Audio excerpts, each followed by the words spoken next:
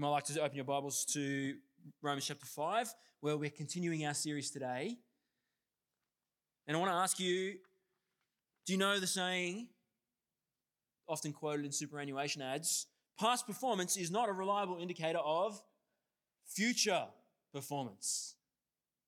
What happened last week doesn't guarantee what will happen next week, especially when you're talking about the stock market. But it applies in other areas of life, doesn't it? When we see the Matildas won last night, that's not a guarantee that they will win the semi-final against England, is it? As much as we'd like to believe it. We can't necessarily just project past into the future. How something happened then will necessarily happen exactly the same. And you know what this means for us? This gives us uncertainty about the future. For many of us, this leads to anxiety about the future. We can be fearful of what's coming. We know what happened before. We can usually kind of see what's happening right now at the moment, the present we're in. But what comes next is beyond our sight. And that's scary for many, many people. We struggle with not knowing what will happen in our lives. What will happen to our loved ones? What will they do with their choices? What circumstances of the world around us will change? For the better or for the worse? We can't see the future. And that is difficult. But here's the thing. We say that past performance is not a reliable indicator of future performance. That doesn't always apply. That doesn't always apply. That's not how science works. Science is based on repeatable observation. We work out if we drop something, if we let go of something, gravity pulls it down. And we've done it before and we've seen it happen before, so we can predict if I drop something, what's going to happen? It's going to fall down. There are some things that we can predict by their repeatability, by their essence of. And there are other things that we can predict, not quite in the same way, but just because we do know what's happened, we can make predictions about the future. For instance, we might not know whether the Matildas will win as they play England in the semi-final. But you know what? If the Matildas were to play the 5-year-old Bombarderi team, we could say with confidence what will happen, couldn't we? If they were able to beat France in the World Cup quarterfinal, how much more will they be able to beat the under-5s? We can say with complete confidence they would win. And so no one's getting anxious about the Matildas versus the under-5s. Will they be able to pull up, except the under-5s? No one's worried about it. There's no stress in that. There's circumstances. No one's stressing about if I drop something, will it fall? We know in some circumstances how things will behave, how things will go.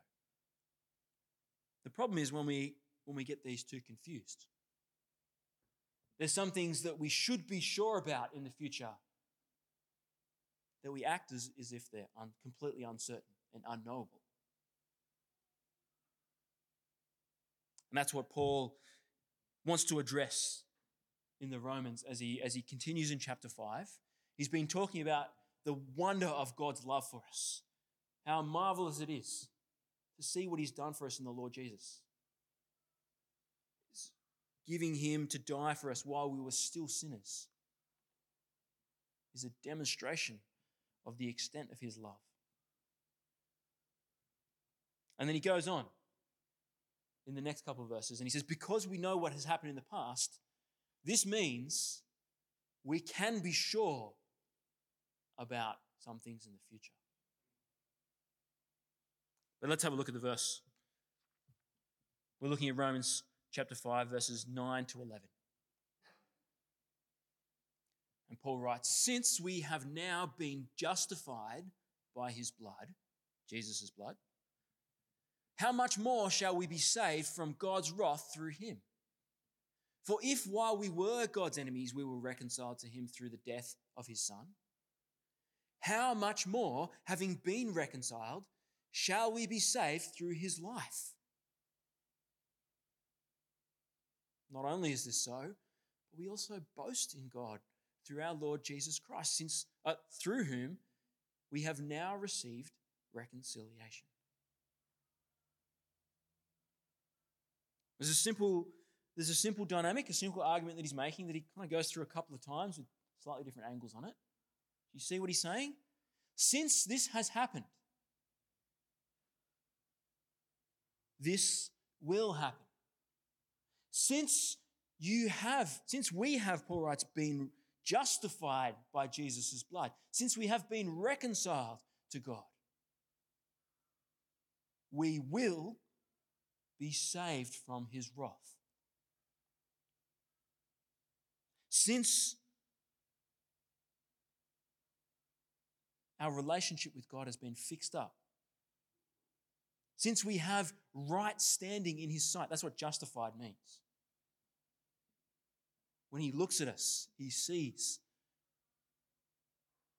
that we are acceptable. He approves of us.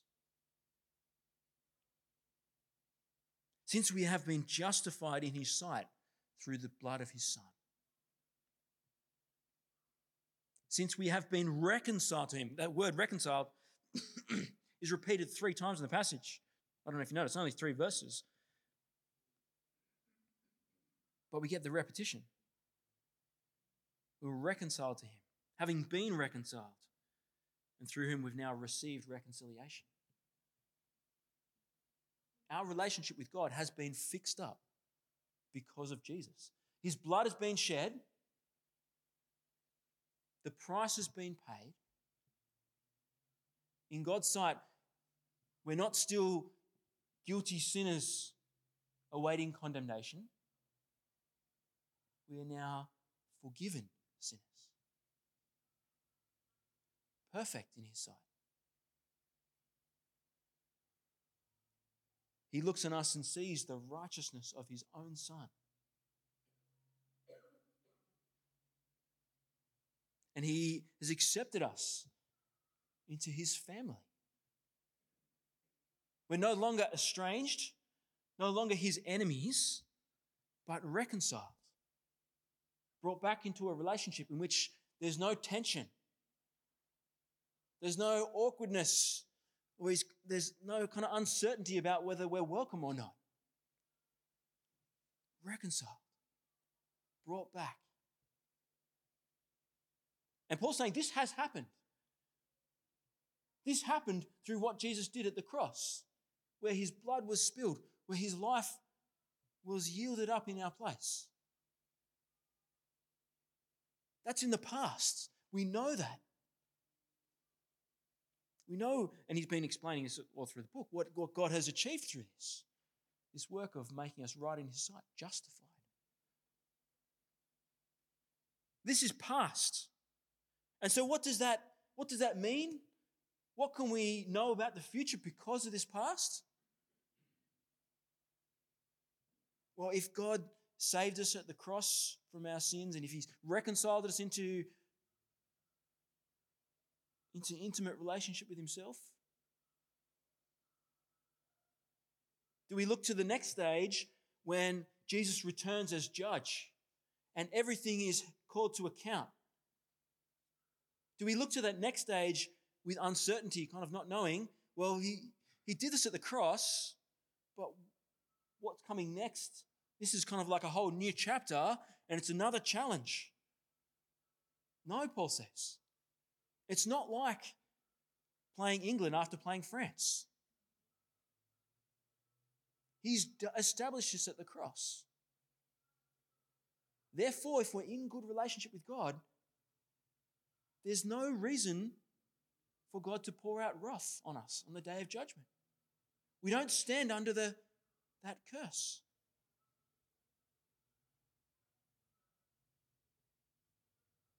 We are the people He loves. We are the people He's welcomed into relationship. There's no condemnation hanging over us. So Paul says, we can be sure about this. We can expect it. In fact, it's not even on the same level. If He's done this at the cross, how much more will He save us on the day of wrath? It's kind of like the comparison of if the Matildas could beat France, how much more could they beat the under fives? It kind of just logically flows out of it. Of course that's going to happen. If he was willing to give up His beloved Son, if He was willing to take the punishment for our sin onto Himself in God the Son,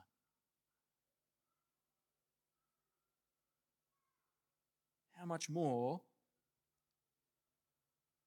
will we be saved on the day when the punishment is finally rolled out?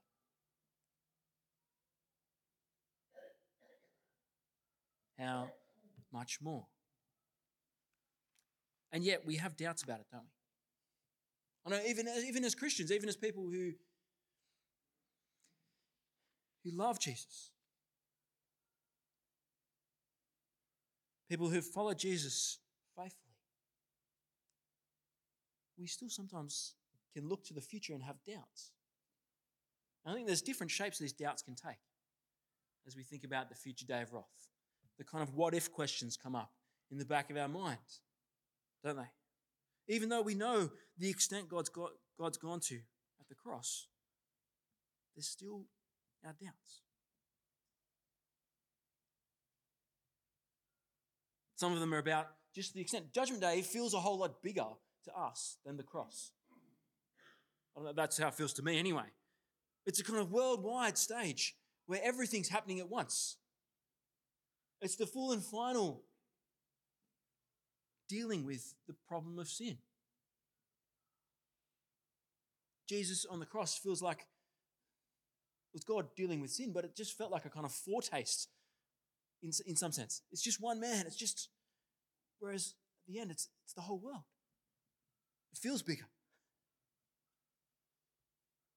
It feels more serious, more significant. And especially when I think about how the cross,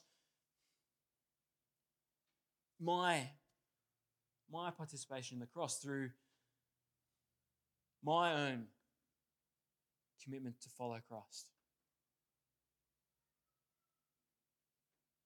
My faith, my receiving reconciliation, that feels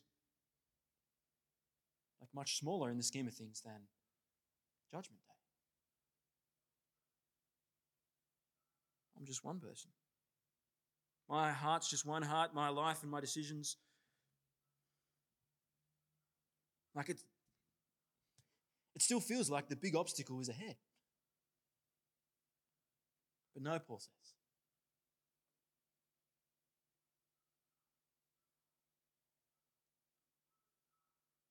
The blood has been shed.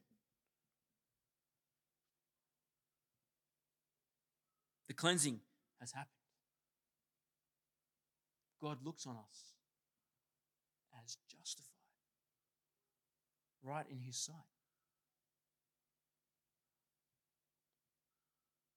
Sometimes I feel like I just get caught up in my own unworthiness. I don't know about you. I mean, as I look to future salvation, being saved on that day, I'm conscious of my own failings. I'm so aware that I stuff up all the time. Surely I might mess it up.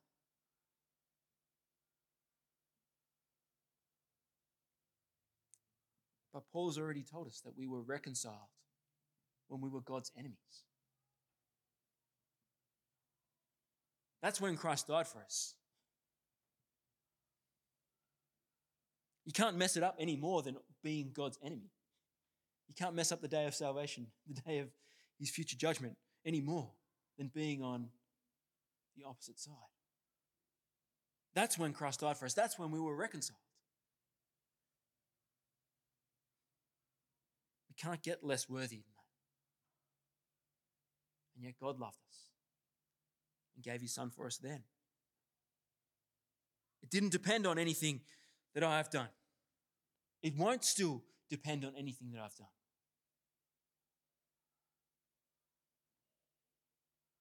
I can't sin so bad that it will mess it up. Because Jesus' death is powerful to cover my sin.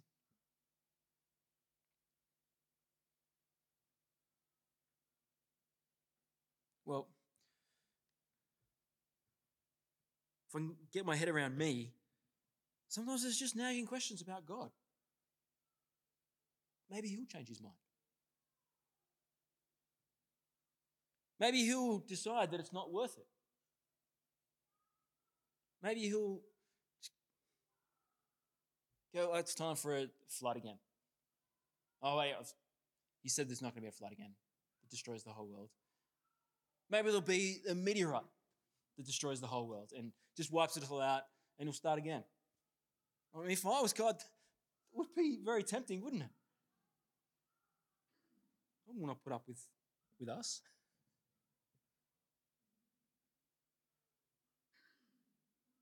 But God is fully committed to this, isn't he? He won't change his mind because he's already paid the highest price. When he's already given his son,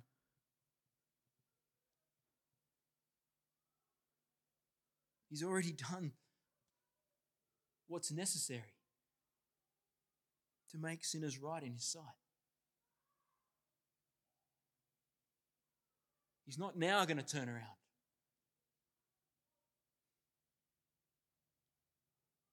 And it's not in his character anyway, is it? He's the God who sees the end from the beginning, who acts all along the way, knowing where it's going. He floods the world, bringing judgment as a foretaste of future judgment, but also saving Noah and his family to teach us about the salvation that he will provide for his ultimate judgment.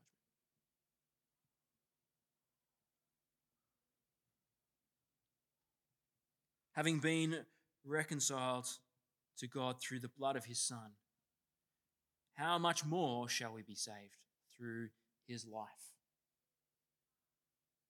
Did you notice that? Paul says we know at the cross he's dealt with sin. We've been reconciled. Our relationship with God is good. And we know we will be saved. How much more we will be saved? We can be confident on that final day because of his life. What connects the death of Jesus at the cross and the future judgment day when everything will be held to account? Jesus' life. He's alive. He died at the cross dealing with sin, but didn't stay dead. He rose.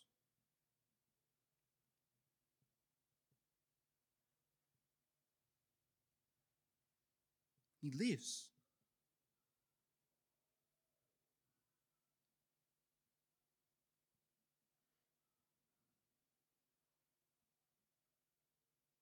We don't look back with fear.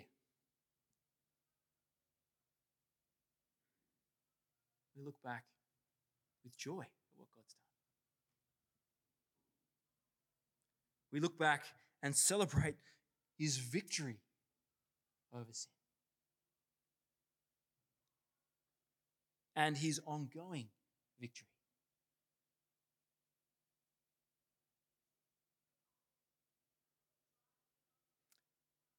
Jesus is alive.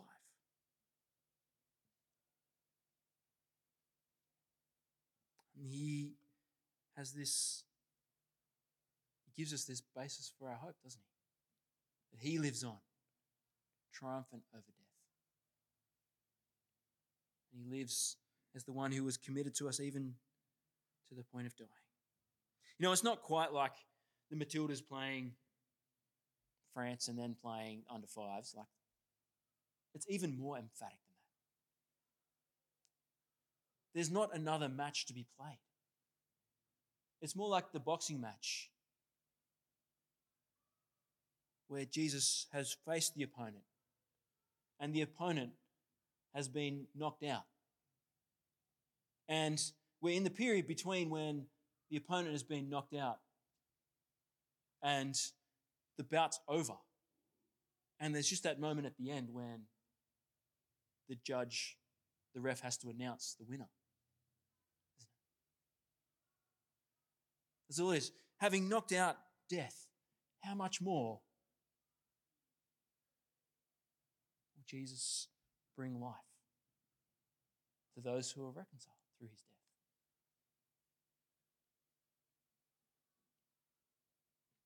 Friends, the future contains uncertainty about many things. There's lots of things we feel anxious about because we don't know what's going to happen.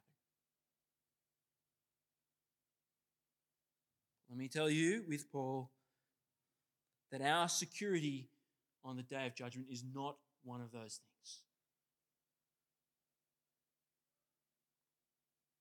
Knowing that God has reconciled us at the cross, we can be absolutely sure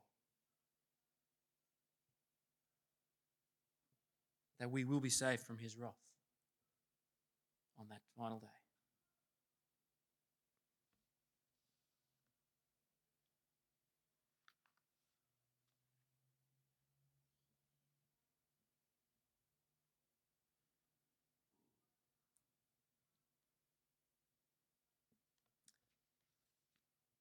Let me finish with these words from a song. The song, Beautiful Saviour. Verse 2 says, I will trust in the cross of my Redeemer. I will sing of the blood that never fails, of sins forgiven, of conscience cleansed, of death defeated, and life without end. They're tied together, aren't they? Forgiven in the cross, sure hope